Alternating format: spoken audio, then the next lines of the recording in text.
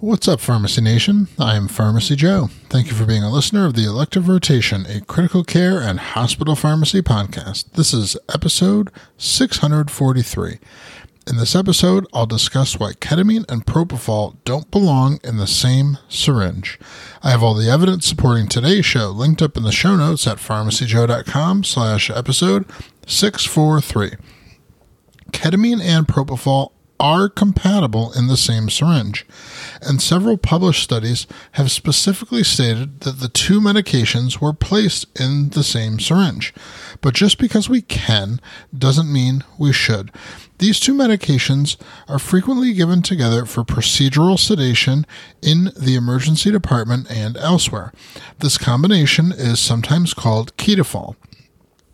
The combination has been studied for well over a decade, and there are now meta-analyses published on the topic in both adults and children for procedural sedation in the ED. In this combination, propofol serves to provide sedation, while ketamine serves to provide analgesia without increasing the respiratory depressant effects of propofol. An additional benefit of the combination is that the hypotension from propofol may be partially offset by the positive cardiovascular effects of ketamine. Indeed, the previously described meta-analysis support that ketamine plus propofol results in fewer episodes of bradycardia and hypotension than propofol alone. Ketamine-related psychomimetic side effects don't appear to occur more frequently than in the propofol monotherapy group, or at least the difference is not statistically significant. The ratio of ketamine to propofol varies widely, with some studies using 1:1, some using 1:10, and several more at various points in between this range. The problem I have with placing ketamine and propofol together in the same syringe comes when this practice is taken from a controlled study environment to a real-world setting. The analgesic effects of ketamine may last up to 90 minutes, while the sedative effects of propofol will only last a few minutes.